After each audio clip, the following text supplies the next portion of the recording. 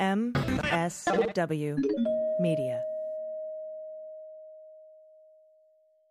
Hey all, it's Dan. We got a killer show coming up in just a second with comedian Brad Williams and Rob Dietrich, the master distiller of Blackened, which is Metallica's whiskey. But first, it is the holidays, and I want to tell you about a special offer from one of our sponsors, MeUndies.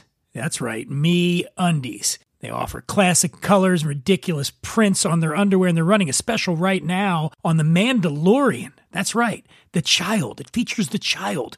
You've got pullover hoodie, you've got onesies, lounge pants, Henleys, all featuring that cute little baby Yoda. I don't even know what his name is. It's exciting. And MeUndies has a great offer for my listeners. First-time purchasers, you get 15% off and free shipping. Just go to MeUndies.com/drinking. That's MeUndies.com/drinking. And may the force be with you. And now a word from one of our dream sponsors, Harvey's Bristol Cream, circa 1979. David, would you like to come over for a drink tonight? Kate. I can't believe I wrote that. I'm glad you did. Until recently, I'd never have invited a man over for a drink. It wasn't considered respectable. But this is now. And when you're serving Harvey's Bristol Cream, it's more than respectable. It's downright upright. Harvey's Bristol Cream. Say, David, are you free Tuesday?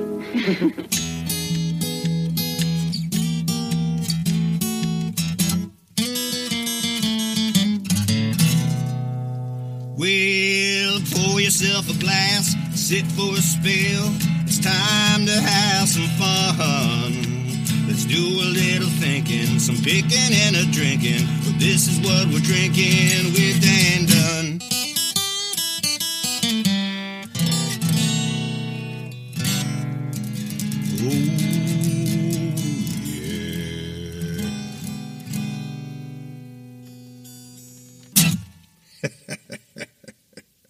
Oh boy, am I excited. You know, a lot of time, if you're a regular listener to this show, you know that when we start, I'm alone at the top.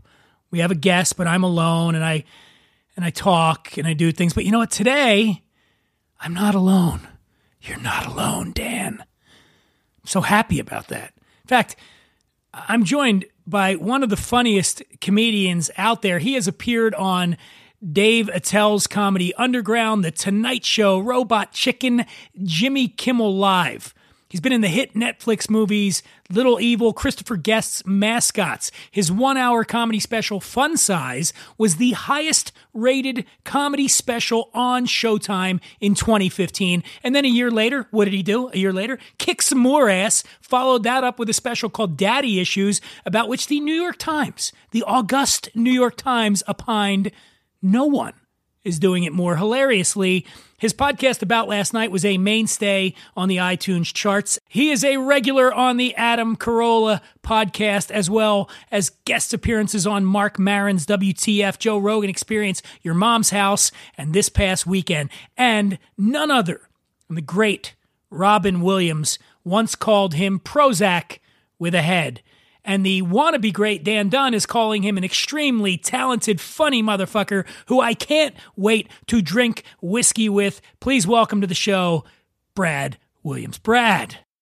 Dan Dunn, thank you for the nice introduction. That was very kind. And yeah, you are certainly a man who I have heard on the Adam Carolla show. And every time you are on that show, I just think, God, I just want to go drinking with that guy. And now I get to do that. It's so great. I think one of the best parts about having any kind of clout, fame, whatever you want to call it, in this business is being able to hear someone or see someone you like, just go, I want to talk to that person. Yeah, you hit me up on Twitter. That's great. That's the best. Yeah, man, and I'm right back at you. I'm a fan as well, and I want to get into your career and everything. I also want to let everybody know what Brad and I are going to be drinking on What We're Drinking is Blackened, and I've been an evangelist for Blackened since the beginning. It is a fantastic American whiskey. I got it right here. It is owned by the fellas in a little band called Metallica. And in just a few minutes, Brad, you and I are going to be joined by Rob Dietrich, who is the master distiller at Blackened. And Rob is a lot of fun. And more importantly, the dude knows how to make whiskey. And so we're going to be geeking out talking to him in just a couple minutes. But first, man, I want to talk about you. I'm a fan of your comedy. I've watched it for years. I went back and was reviewing some stuff in anticipation of doing this. And I got to tell you, man, one of my favorite parts from Fun Size, the special I referenced earlier, was you refer to yourself as you were talking about your ability to get laid. And you said, of course I'm getting laid. I'm one of the top 5 midgets in show business. And so now this was about 5 years ago. I want to ask you, can you remember who the top 5 were in order on that list? Oh, I believe number 1 was Dinklage. Fuck that guy. No, of course I say that in jest just because I'm extremely jealous of the man because he is very popular. He gets all the acting roles. He's probably doing he's probably doing some exclusive sit down with Oprah right now, and I'm with Dan Dunn. That's how. That's right. I am the Oprah of the drinking world. I've been called that. I will take that over the actual Oprah. Yeah. Thank you. You can't handle her. But yes, I believe Peter Dinklage is number 1. I believe Wee Man from Jackass is number 2. Number 2. I think did I say I was number 3 or was somebody else number 3? You put somebody else in front of you. British chap. Oh, Warwick Davis, Willow. Warwick Davis from Willow. You put it number 3. Yeah, I'm number 4, and then I think number 5 I said was Justin Bieber. Now, granted, this was like 5-6 years ago that I made that joke. He grew a little bit since then. I think he's gone out of the dwarf realm, so he's no longer welcome at the Shire. But I think I may have moved up. I would put you ahead of Warwick Davis, man. Warwick Davis, although I believe I saw something recently where they're going to remake Willow. So you better get your shit together, man, because Warwick Davis is coming for you. Yes, and oh my God, I'm so excited that they're remaking Willow. Basically, the end of Return of the Jedi, where it goes through all the different lands and they shows everybody partying all over the galaxy. That was the dwarf world when they announced that they were going to remake Willow. Just every dwarf all over the world. We're all getting work. We're all getting work. Yes. It's this weird thing where like now I'm watching Christmas commercials that are out right now, and like there's a Toyota one that's very specific where they're in the car dealership, and all of a sudden the customer accidentally opens up a gateway into Santa's workshop, and it's Santa and all the elves working on Toyotas, and not one of the elves is a dwarf. I'm happy about that, and yet pissed off about that at the same time. I'm glad that we've moved beyond the world where my people can just be elves and leprechauns. But then I'm sad because I'm like, damn it, man, that would have been a good paycheck because that would have been nice.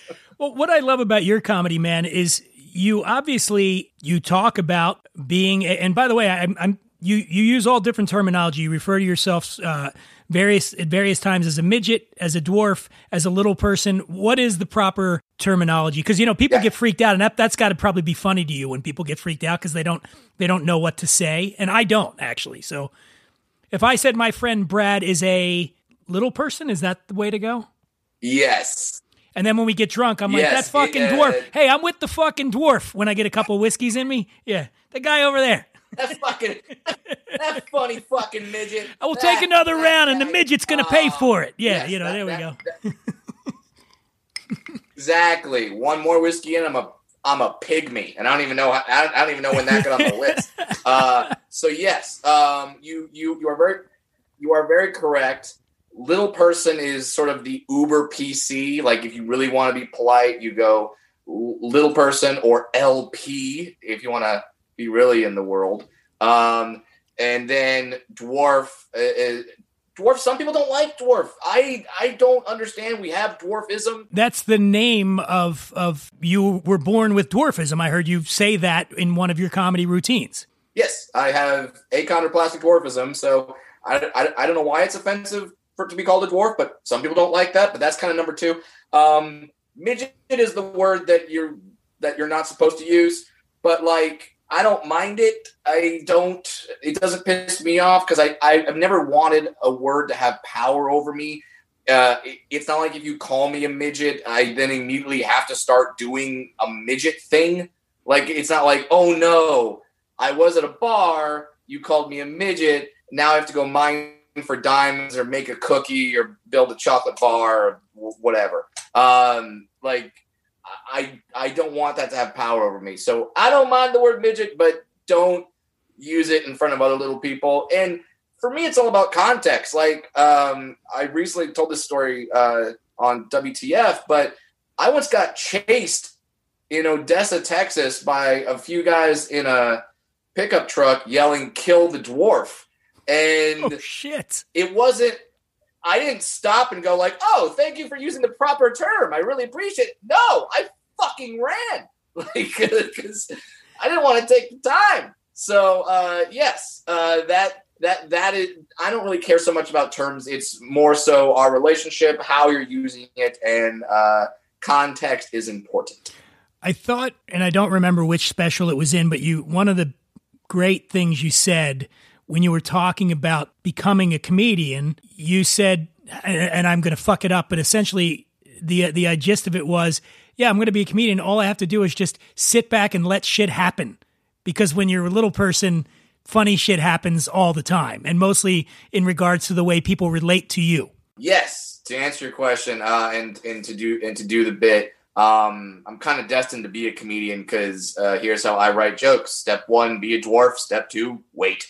And then just funny stuff's going to happen to you. And thankfully it does. And thankfully I'm not usually 2 or 3 whiskeys in, so I have a decent enough memory that I can remember what happened and then bring it to the stage or the drive-in performance or the Zoom gig. Now that we're doing these.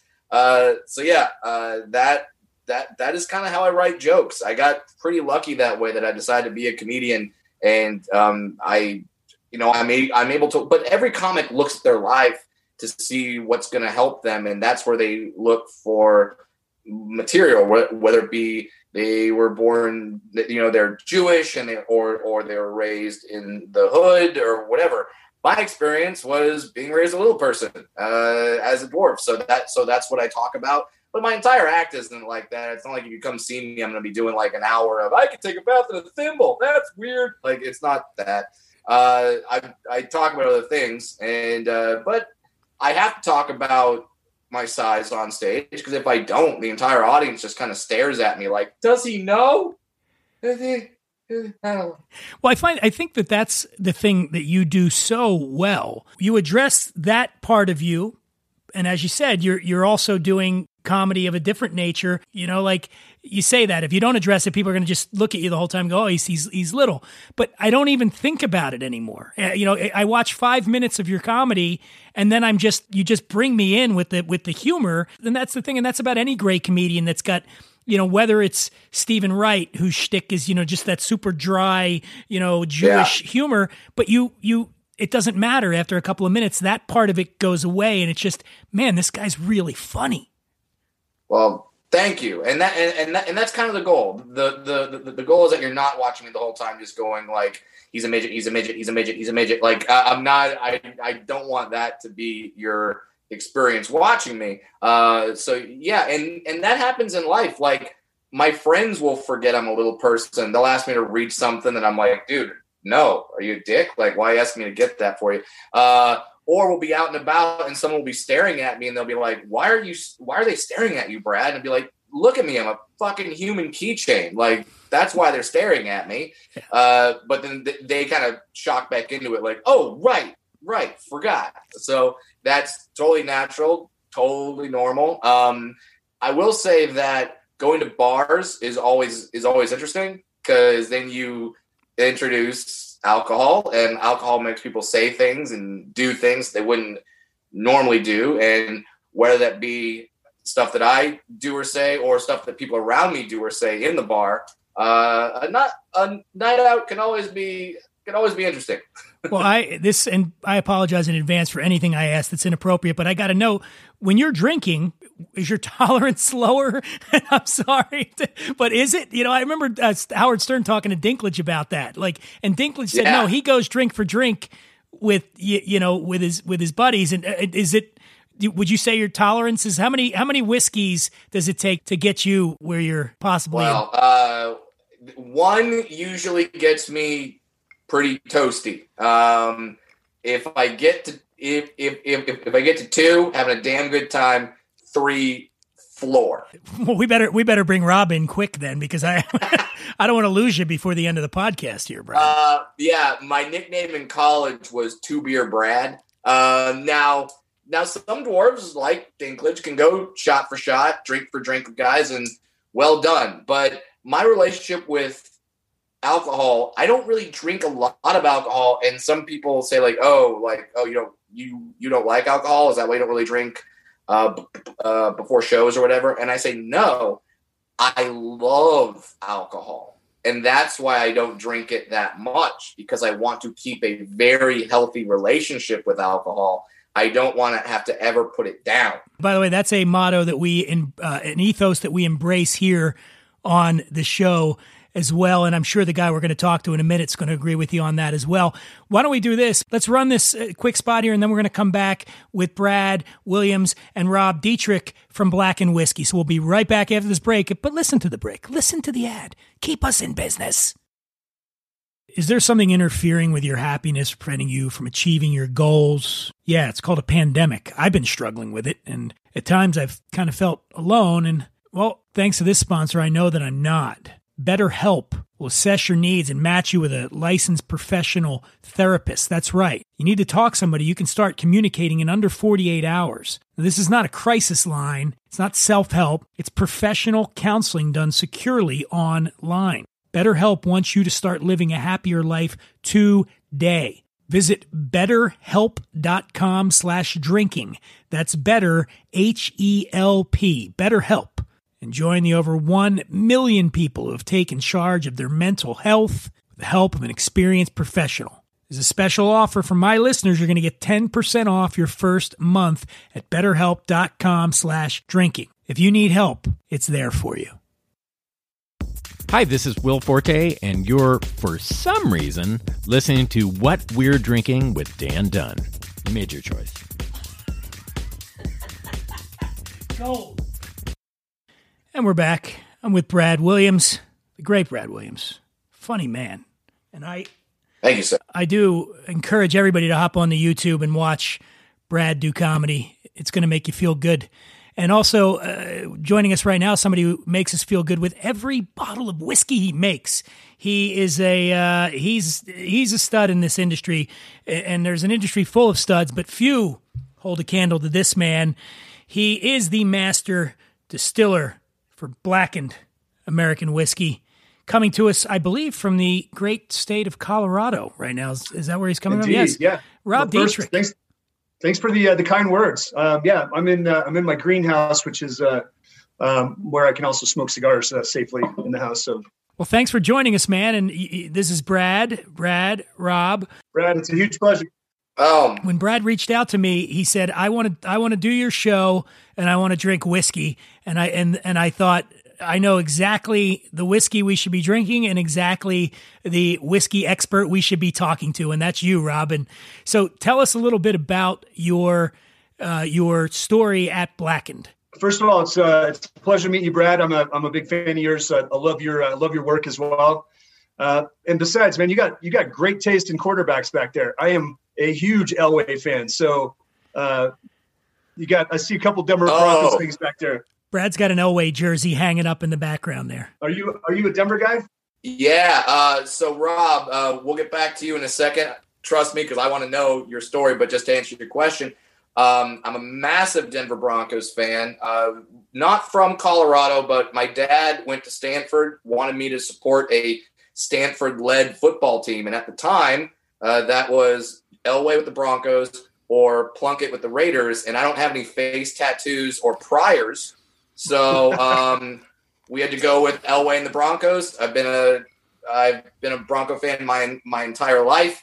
I got to meet John almost a year ago today. In fact, as we're recording this, he had me come out and perform for his auto dealership Christmas party. He has a bunch of auto dealerships out there in Colorado, and I performed. And I got to meet John. I got to go to. I was supposed to fly home the very next day, and I told him that, and he goes, "Oh man, you should stay till Sunday because I got I would have invited you to the game. The Broncos are playing the Lions." And I'm like, so I called my 8.5 month pregnant wife and was like, "Hey, I'm staying in Colorado for another couple of days," and she. God bless her, let me stay. And I got to watch a game in John's box and hang out with him. And that was the dream of all dreams. It was great. That's huge, man. That's a huge treat. I this actually is kind of full circle with the whiskey that I started in was Stranahan's Colorado Whiskey in Colorado. That's where I learned how to make whiskey. And Elway is a huge fan of that whiskey. So I got to meet him the first time. And my boss at the time who taught me how to distill, Elway said, "Hey, can you sign a poster for me?" So my boss literally signed a whiskey poster for Elway. He's like, "This is going on in my man cave." So we were like high-fiving and like super stoked about that. That's so cool. That's isn't it weird how like whether it be an athlete or a musician or whatever you're into, there's always like that person in your life that's just like, holy crap, that's the dude, or you know what I mean. And when you get to do certain things very, very well, be it comedy or make whiskey, sometimes you get to meet those people. And they say never meet your heroes, but if your hero is John Elway, you can meet that one. He's a good dude. I would totally agree, man. It's And the whiskey business does seem to do that. I get to meet, some folks that I have always just kind of been in awe of throughout my life as well. Are you talking about me, Rob? No, I'm assuming. Yeah, Dan, you were the first one. I met you on stage. And by the way, dream fulfillment. Rob plays a role in that. This wasn't about meeting somebody, but when Rob was at Stranahan's, they had me come in and they did a dinner on stage at Red Rocks, one of the most iconic venues in the world, Red Rocks, and Stranahan's, and it was me and a small group of people. Rob was the ringleader of this whole thing. We had dinner on stage. They took us down beneath into the bowels of Red Rocks, where all the walls are signed by every band that's ever played there, and it was the most amazing thing. And I'm getting chills just talking about it right now. So a great perk of being in this business is getting to meet someone like Rob, who graciously brings you in and lets you see something that I don't know if I ever would have had a chance to do that. That was an epic event because it was kind of another full circle experience. I spent 10 years in the music industry doing music production and tour management and stage management. So I'd worked at Red Rocks, with like anybody from the Allman Brothers to I'd seen Nine Inch Nails there and Chris Cornell. And I mean, I was like, so for me, it was like this full circle experience where I kind of got to headline Red Rocks in my own weird way, even though I'm not a musician by any stretch of the imagination. So it is pretty cool just to kind of see where everything ends up. Well, and I mean, let's talk about music. Where it ends up is it even gets crazier is now you make whiskey for Metallica. The guy who originally created Blackened was a gentleman by the name of Dave Pickerel. Anybody that listens to this show knows I've talked about Dave. Dave was a legendary whiskey maker, Maker's Mark, Whistle Pig, on and on. More, I think it was Garrison Brothers. He was involved with them and on and on. And Dave sadly passed away about 2 years ago, very suddenly. And the Blackened had just happened, and there was so much fanfare for this whiskey. And I got to figure in, when you're talking about James and the band and the crew that was putting, how the hell are we going to replace this guy? How are we going to replace, who's the guy to replace this guy? And I got to tell you, when I heard it was Rob, it just made having met Rob prior to, it made absolute sense to me. And I know Rob's going to be the first one to say that he's never going to replace Dave Pickerel, but if the man for the job, once I couldn't think who it was going to be, but once they picked you, Rob, I thought, well, that's a no-brainer. So tell us how they come to you for this. No, that's very kind, man. I really appreciate it. And I got to tell you, it's true. I'm not replacing Dave in any way, shape, or form. Dave had such an amazing legacy. Sorry about the dog next door. He's it's the neighbor's dog. That's okay. Don't worry about it. His name's Kilo. Wow. So you got another guest. booze in one building and cocaine in the Right, other. yeah, and then just next door, you got the little gate and the fence, and it just. It's true. I mean, Dave had left such a legacy, and really, this was his legacy whiskey. This is exactly what he was wanting to really kind of be his Lord of the Rings trilogy. It really was just going to knock it out of the park with it. And it was really kind of humbling just to kind of walk into it. And, and a lot of people have said, well, those are some big shoes to fill. And I said, well, there's no way I'm going to fill those shoes. I'm bringing my own shoes. I'm going to do things my way and continue to be committed to, the legacy that he left behind and explore my own kind of schemes and dreams of making unusual expressions of whiskey. So I'm ecstatic. And the cool thing about it is, I'm working with artists, and these are guys that approach life and living through art. Their music is their art, and they take it very seriously. And at the same time, they obviously have a lot of fun doing it.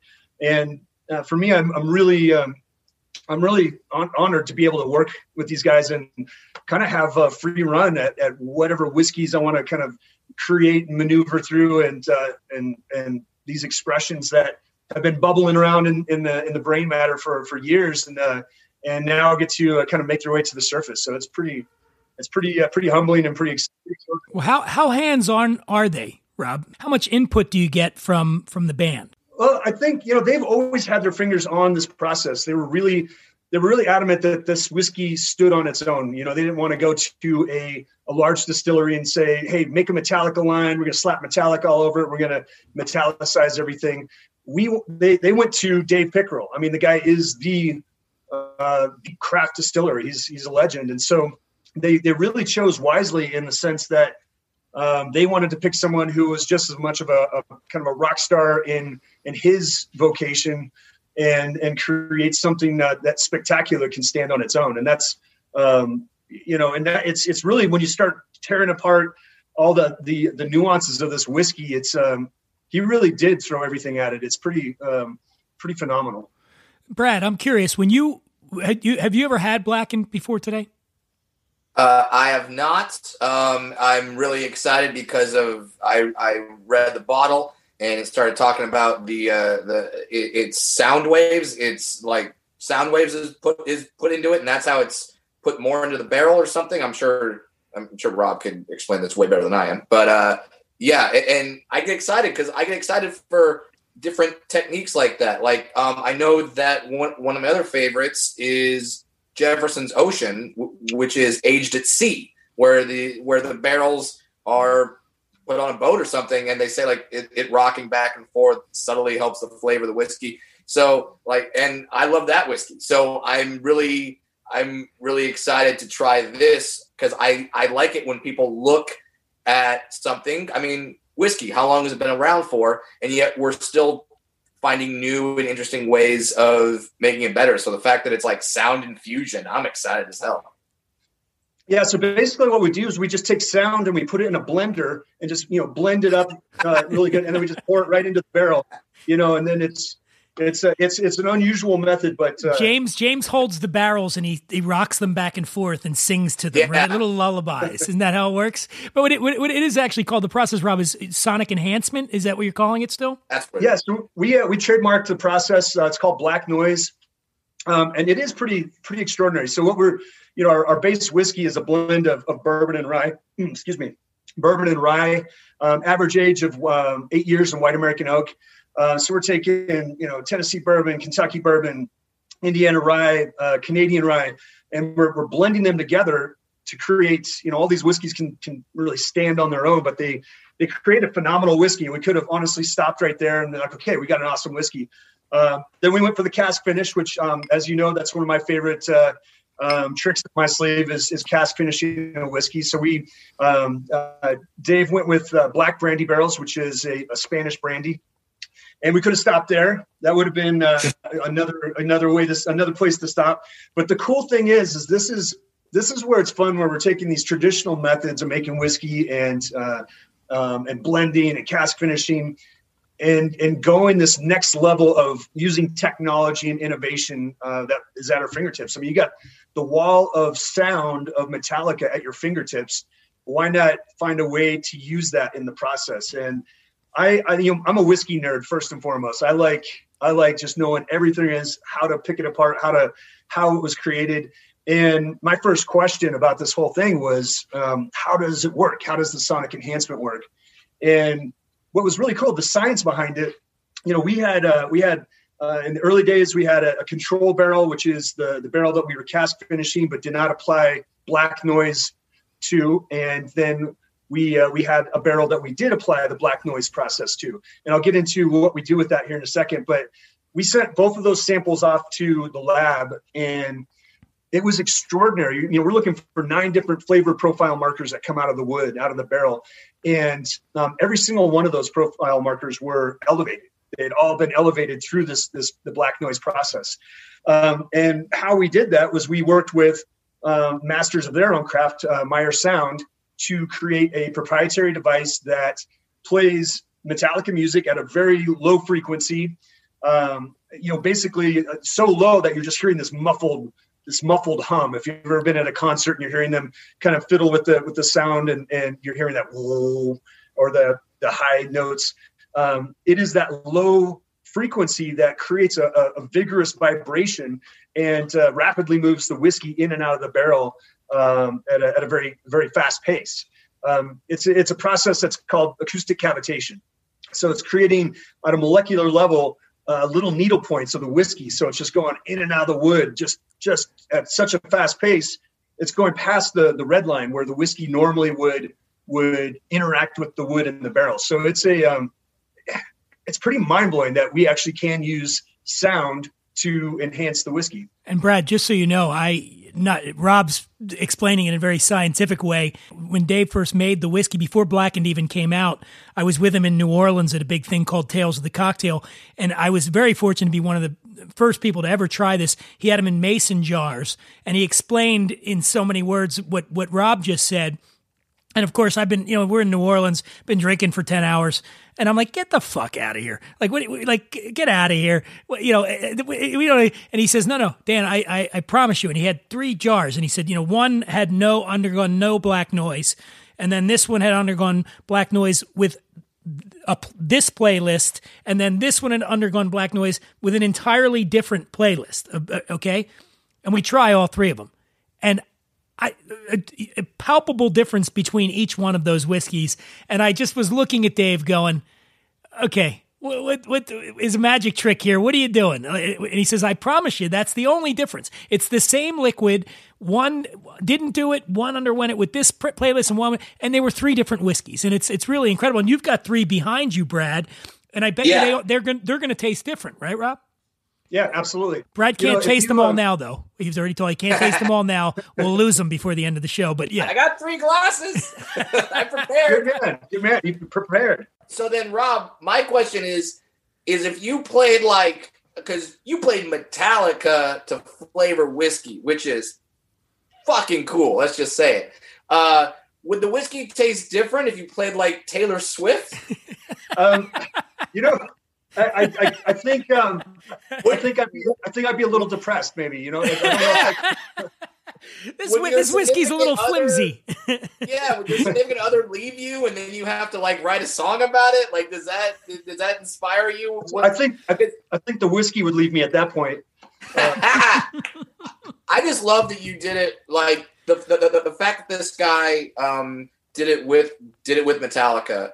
That's just perfect. There's only a couple bands where if they said, we're making a whiskey, that I would try it. And Metallica's one of them. And like you said, Metallica thankfully didn't want to just slap a label and say, hey, this is Metallica brand Jack Daniels. They didn't want to do that. They said, no, we want our own thing. And it's great. I would do an AC/DC whiskey. I would do a Metallica whiskey. I would do a Motorhead whiskey. It's got to be. Don't the Pogues have a whiskey? Yeah, the Pogues have a whiskey, which I'm surprised because. But I heard it's got no teeth to it. That's a Shane McGowan joke there. Brad, can I go on tour with you? You need an opener? Oh, I lost the room. So what is that like when you lose? When was the last time you've lost the room, Brad? Do you just know that moment and you go, fuck, I'm done? Oh, God. When's the last time you lost the room? For a comic, a good comic, surprisingly, is losing the room more often because we're trying things. We're trying stuff. And, man, I did a Zoom show. I did a corporate Zoom gig where the corporation hired me to do stand-up for a bunch of their employees all over Zoom. And so here's the thing about Zoom. We all know that everyone forgets to turn on the microphone, mute the microphone, whatever. So this CEO has told her clients, hey, laugh, but don't go nuts, because remember, your microphone's on, and so it's Zoom. So if you laugh and talk, it comes in just as clear as when Brad laughs and he talks. So we want to hear Brad. So just be careful, laugh, but don't go nuts. The CEO gave a speech like that, sent out an email right before the show. Don't laugh. To laugh, but not. So then the CEO has a party there in her own house. There's 10 people watching me, and they're laughing and talking and doing all this stuff. And now I can't even get a word in because their words are going over, so no one can hear me. Finally, I kind of get it to where it's a good balance. And I've told them, hey guys, shut the fuck up and let me do my thing. And then there's a low after I tell a punchline, and apparently their Zoom camera went out because you heard someone clear as day just say, well, now we can't see him. And if you can't see him, he's not funny. Oh, shit. That happens, and it's clear as a bell over the entire Zoom call. And I'm just like, all right. I just keep staring at the check like, okay, how much is it? How much are they paying me? Well, Rob, you got to be doing those too, right, Rob? I mean, this is in the brave new world we're living in. How are you finding that, doing these sort of remote tastings? Yeah, I mean, it's the same thing. We're doing whiskey tastings. It's always a little weird. I mean, sometimes we have it set up where we send out samples ahead of time and people actually have the whiskey there. Other times they don't have your whiskey, so they've got a bottle of, whatever sitting in front of them. But it is kind of a similar thing because there's always that background noise aspect or someone's kid, kind of running in and talking into the microphone. Kilo the dog barking away. Kilo the dog, exactly. So it is obviously it's a brave new world when it comes to tasting and interacting with people. And it's always interesting. The other part of it, I think, is you're seeing people's houses. You're seeing people are literally sitting there probably in their underwear. They got the shirt on the top, but they're in their underwear probably. And it's people act differently when they're comfortable in their house as opposed to if you're at a whiskey event or something. Yes. Because they're sitting at their normal desk that they normally sit at, and it's another type of TV, interactive TV, so to speak. So it's got its own weird challenges for sure. The brand hasn't been around that long. I mean, what about a year and a half before this all hit, right? Yeah, it was a year and a half, I think. How is it impacting? Obviously, on premise, taking a hit, but do you just focus your attention more on the retail side of things, or? Yeah, it's impacting on a couple of levels. One, I was really, really excited for 2020 because we were going to basically tour with Metallica and do all these great activations. We were going to be the official whiskey, and I was like, no. I mean, you want to talk about just bummed out on so many levels. I was going to go on tour with Metallica. It was in my own way, my little whiskey tour. So the shift from that, having to get over the disappointment, I just laid curled up in bed for months and lamenting, but just nipping on the bottle. But honestly, we shifted gears really quickly. We've had great success this year despite COVID because people they haven't stopped drinking. They're just drinking in different places. They're drinking at home. They're drinking with their buddies, And so, we've actually had growth this year, which has really been pretty phenomenal in a really just strange, bizarre time. You know what I can't wait for? Maybe someday in the not too distant future, Brad's playing a show in Denver, and Rob, you and I go to the show. We watch a show, and then we all go out and have some whiskey in a good bar, like that one by your place, Rob, that we went to that one day. That old dive bar. What's it called? Fort Greene. Fort Greene. Yeah, Rob's got a great bar around the corner from his house. You touched on it, Rob. Having these opportunities that you always think are going to be there. And I think if there's any good thing that's going to come out of this fucking shit show we're in right now, is that I will never again I've let so many opportunities go by where I go, I'm not going to go, including going to see Metallica when they the very first night, Dave was still alive. Our buddy Jimmy invited me, and I didn't feel like it. I didn't feel like going to Wisconsin. It was going to be pain to go hang out with Metallica, right? I said, I'll just do it another time, and I'll see Dave another time. And Dave died a month later, so I never saw him again, and I didn't get to see Metallica. And if anything COVID has taught me is when we get out of this, I'm doing everything I fucking can, man. It's going to, I think, teach us all a really great appreciation for being able to be together and do things and to never let those opportunities pass by. Absolutely. I would agree, man. I skipped the Slane's Castle, the Metallica show in Ireland. I had a good reason, but that was the first show that they said, hey, you want to come see, Metallica show? This will be the first one working for Blackened. And I was like, hell's yes, I want to see him, especially in Ireland. I love Ireland. And my niece she was 9 years old, and she had made it to state gymnastics. And I had promised her if she made it to state that Uncle Robbie was going to be there. And it was on the exact same day that concert was there. And when our CEO said, all right, yeah, you're going to go. I said, yes, absolutely. He goes, what date? And he said, this date. And I was like, nope, can't do it. Oh, man. And I was like, I'll give her a hard time when she's old enough to take a ribbon. I hope she won when you sang her. She had a good time, but it was the thing is, family comes first, and that was. It's funny you bring up Slane. That was the last place I went before this all shut down. I was in Ireland. I flew back here 4 days before Los Angeles shut down, and I went to Slane Castle. Alex Cunningham's a friend of mine that owns the castle, and I'd never been. And you and I've talked about this, Rob, big band in my life, and that's where they recorded The Unforgettable Fire. And I got to go and sit in the room where they did it, and in the exact spot, the woman said, this is where the microphone was, and I just sat there, got some great pictures. And again, I think back to that time, and it's like there's BC and AC, and that was before COVID. You could go to Ireland, and I was in pubs in Ireland and I can't wait to do that again, man. I will never turn down a fun trip like that again. And Yeah, you talk about how we're all going to meet up in Colorado and go to this bar. Thankfully, Colorado has, many comedians would say it's the best comedy club in the world. The Comedy Works in Denver is the best club in the world. It just is. It's run by a wonderful woman named Wendy Curtis, a woman in a man's world who's just the most badass club owner ever.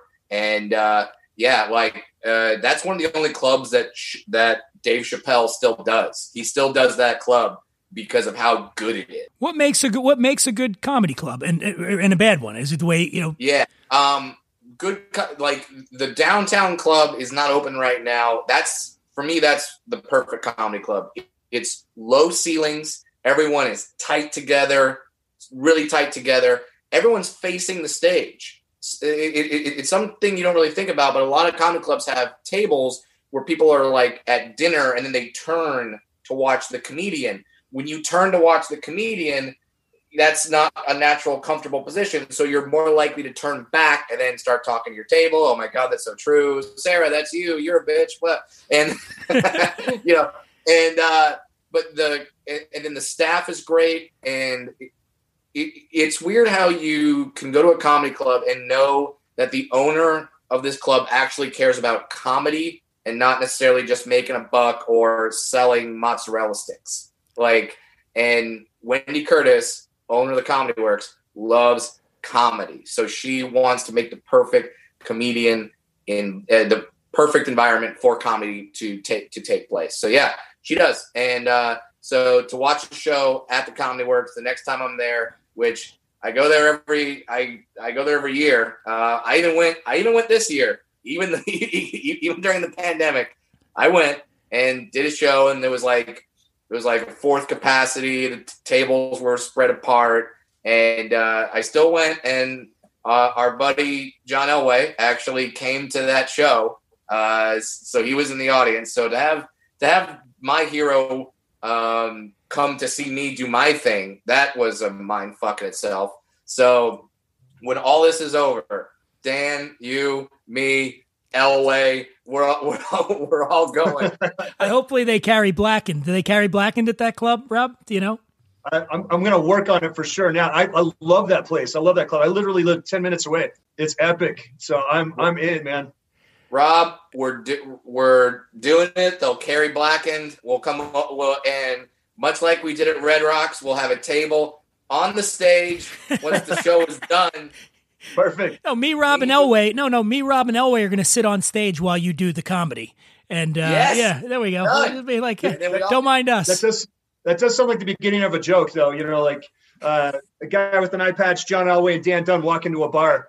Yeah, what's going? Can I ask what's going on with the eye patch? That's a new accoutrement. I don't remember you having this before. I'm very serious about whiskey, so I had a biometric spectrophotometer installed into my eye, so I can actually see whiskey on the molecular level. So it's still healing up. I mean, you guys would know this. A lot of other people get this like weird question mark in their eyes, but my friends have been joking that I'm the $6 million man. Steve Austin, we can rebuild him. I had an accident in September, pretty gnarly one. Had 77 stitches here. They had to rebuild my eye socket, and holy shit, had a fractured back. Was this a motorcycle thing? I know you ride the bike. No, it wasn't a motorcycle, but it was 10 feet into concrete. But I was very quick thinking. I stopped the fall with my face, so that saved everything else. Are you okay? Are you going to be all right? Yeah, I'm good, man. I just repeat myself sometimes. Me and Brad are going to be tasting Blackened in like a year and be like, what's wrong with this shit? Well, Rob had a head injury. And Rob, I said this before we started talking, but I think the eye patch really helps you as a whiskey guy because like now you got an eye patch, you got mutton chops, you're smoking a cigar. Like if that guy comes up to me and says, "Try this whiskey, I made it," I'm like, "Fuck yes, this is gonna be good whiskey." You know what I mean? Like there's just certain people that when they look apart, it just kind of helps. Like the aforementioned Taylor Swift looks like a pop star.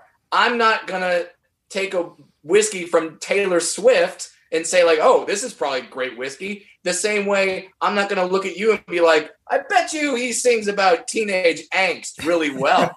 You know, like all of his exes. That guy makes a good tiki drink. The only thing missing is the boat. You need like a trawler. So Rob needs to be on it. Hey, get on the boat. You know, and he's like got the Quint. You got a Captain Quint thing going on right now, man. And by the way, that thing in the background, what is that? A Blackened neon sign?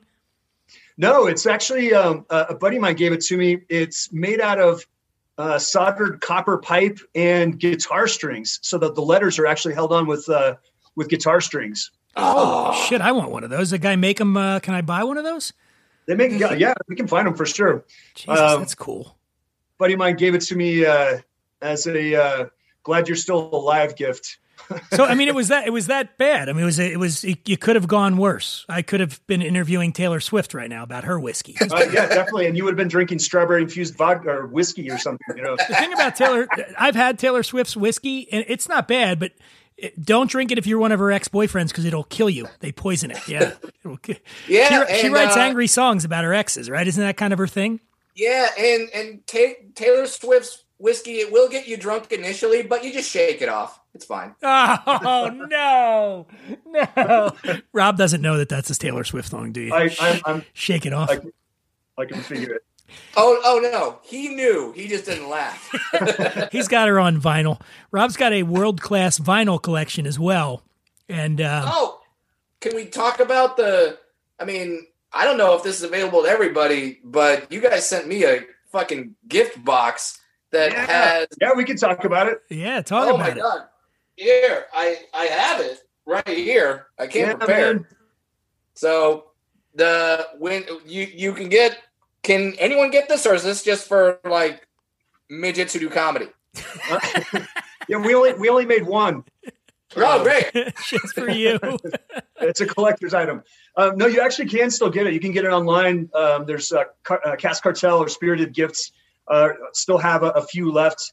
But I got to tell you, man, that was one of those pinnacle moments of like, I've arrived. The band they take turns picking the playlist for every batch. So you can always pick out which band member, per batch. You can go on blackandwhiskey.com and look up, batch 96 is Kirk Hammett, and you can see all the songs. And then right next to it is a Spotify icon. And then you can click on that and it will actually populate that playlist. So you can listen to that Metallica playlist that was played to that whiskey.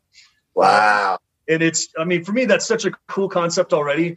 And then the guys were really cool enough to ask me to pick 12 songs for the Batch 100 playlist and make it into a vinyl record. And they were originally going to just release one record. Lars was going to curate it down to 6 songs. But after he Sticks covers? Sticks, yeah, three per Come side. Sail Away? Sorry.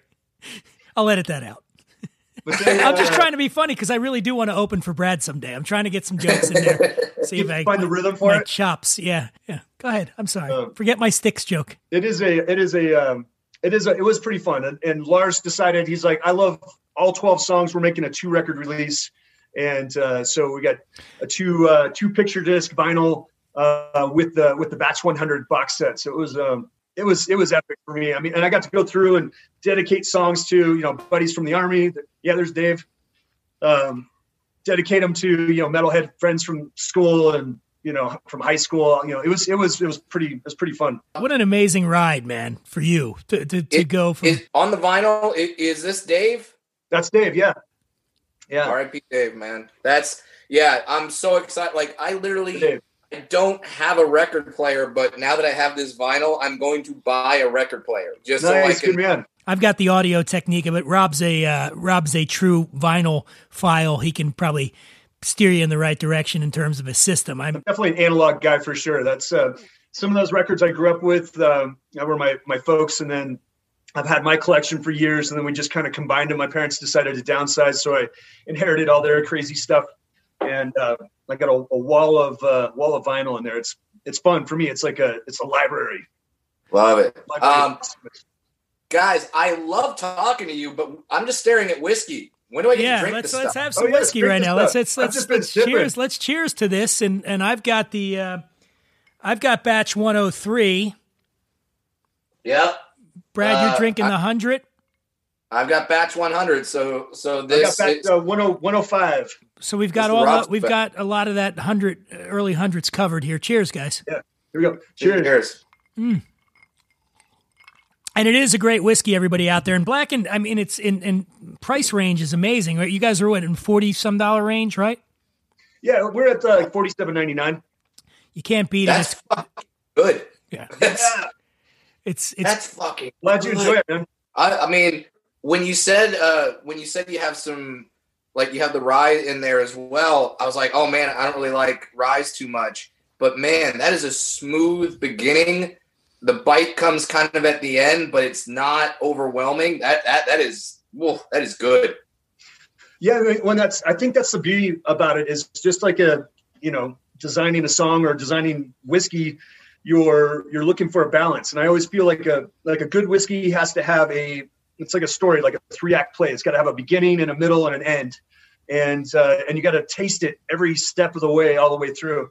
And I like the balance of, the bourbon. It sounds like you kind of lean more towards bourbon, less rye.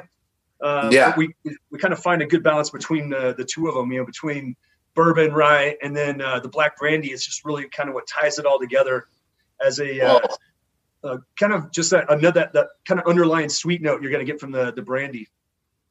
That is good. Man, I'm glad you enjoy it. I think Brad's got a new favorite whiskey back there now. Oh my God. The aforementioned Jefferson's Ocean was my favorite. This might be good. This might be awesome, better. Man. People ask me all the time about it because I've talked about it. I've had Rob on the show before, and then they'll pull me aside to say, "No, seriously though, is it any good, or is it just because it's Metallica?" I'm like, no, we've gone over this. Dave Pickerel created it. Rob, who put Stranahan's on the map, which everybody loved Stranahan's. So I go, these are two guys that have forgotten more about whiskey than most people know. It's not a gimmick, right? The band is invested in it. They have given you the tools you need to make great whiskey, and you're nailing it, man. You really are. And I couldn't recommend this one more highly. I have my very, very small pod of friends that come over, and we just play darts. And we knocked off a bottle of Blackened last week just playing darts. It was great. And by the way, my game gets better. You get down to about a quarter bottle left, you don't want to fuck with me in darts, man. That's all I'm saying. I feel like it's like playing pool. Like if you're sipping whiskey and you're just killing, you're running the board, you're running the table, and then that one sip over, and it's all of a sudden the balls are flying everywhere. For me, that's just. I'm a pool shark until that next sip, too far. Well, guys, this has been definitely. Go ahead. I was gonna say I'm the same way with comedy, where there's a sweet spot where if I'm a little bit in, it's great, and then if I have sometimes one more sip, then I start fucking like this and be like, "What are you talking about? I'm funny, fuck you." And Rob, I will also say I'm usually the guy that likes my whiskeys with one rock, splash of water. That's kind of usually how I take it. Blackened, this is good neat. I'm having it neat right now, and it's delightful. It's easy. I'm kind of the same way. If I'm doing a little bit of drinking with friends or whatever, I'll throw some cubes in there. It's I joke that my favorite cocktail is whiskey and ice. Let's keep it simple, Good mix. mix. Don't forget the ingredients. It's not far off. I mean, I'm kind of right there with you. I like to do it really simple as well. I mean, there's something to be said for elaborate cocktails, but at the end of the day, it's, for me, what usually does it is something like that. I mean, I'm drinking it with a couple of cubes right now, and it's doing me good. I just wish I didn't have to do a live stream right after this, which I do. I have to be on. I have to do an hour-long live stream with Glenn Big Baby Davis. The basketball player. I'll be switching over to rum from here, and it's going to be a disaster. I can tell. No, Dan, do you keep a liver in the fridge? You know what? Here's the key to this. In this job, and it's the same. You talked about it, Brad, about, and Rob, I'm sure will agree. You can't do a job in the adult beverage business if you don't know how to moderate. There are times, and I think there's been times with me and you, Rob, where we've had a couple, many, but not when you're doing your shit, man. Like people go, man, they read my books. Like, oh, when you're writing, man, are you fucked up? No, I'm not fucked up. Like try going out. I'm sure we've all done this. You go out sober and you're around a bunch of drunk people. It's the least entertaining thing in the world, right? Oh my God. So it's a matter of, you got to pick your spots. And my spot now is I got to go do a live stream. But I want to thank both of you for coming on. Brad Williams, where do people find you on the social medias? Yeah, go to Twitter @FunnyBrad. Go to Instagram @BradWilliamsComic. If you want to see photos of me and that I am a real life dwarf, it's not just a hook. And yeah, for tour dates, go to BradWilliamsComedy.com. In 2021, right now, I'm scheduled pretty much to do a full batch, but just know that gigs change. This is a new world. If gigs have to get delayed, just know that I will be back to those cities, but just be aware. Buy your tickets. I'm coming out. I've read some stats. My daughter's going to be over 1 year old, so the stats kind of go more in favor once she gets past there. And I'm not a doctor, so don't quote me on that to your friends. But yes, so I'm going to go back on the road. Hope to see some of you guys out there. And but no matter what, just continue to be safe so we can all get through this. And Rob, what about you, man? Agreed. Well, for one, I'm coming to see you next time you're in Denver, so we can sit there and drink with Elway and laugh our asses off, because, dude, you are a funny mofo. Thank you, sir. Thank you. I appreciate it. And I'm excited. I'm just looking forward to the time when we can all drink together in person. That's I miss those days. I miss the interaction. So it's always a pleasure drinking with you, Dan. Brad, it's good to meet new friends, and I'm looking forward to in person.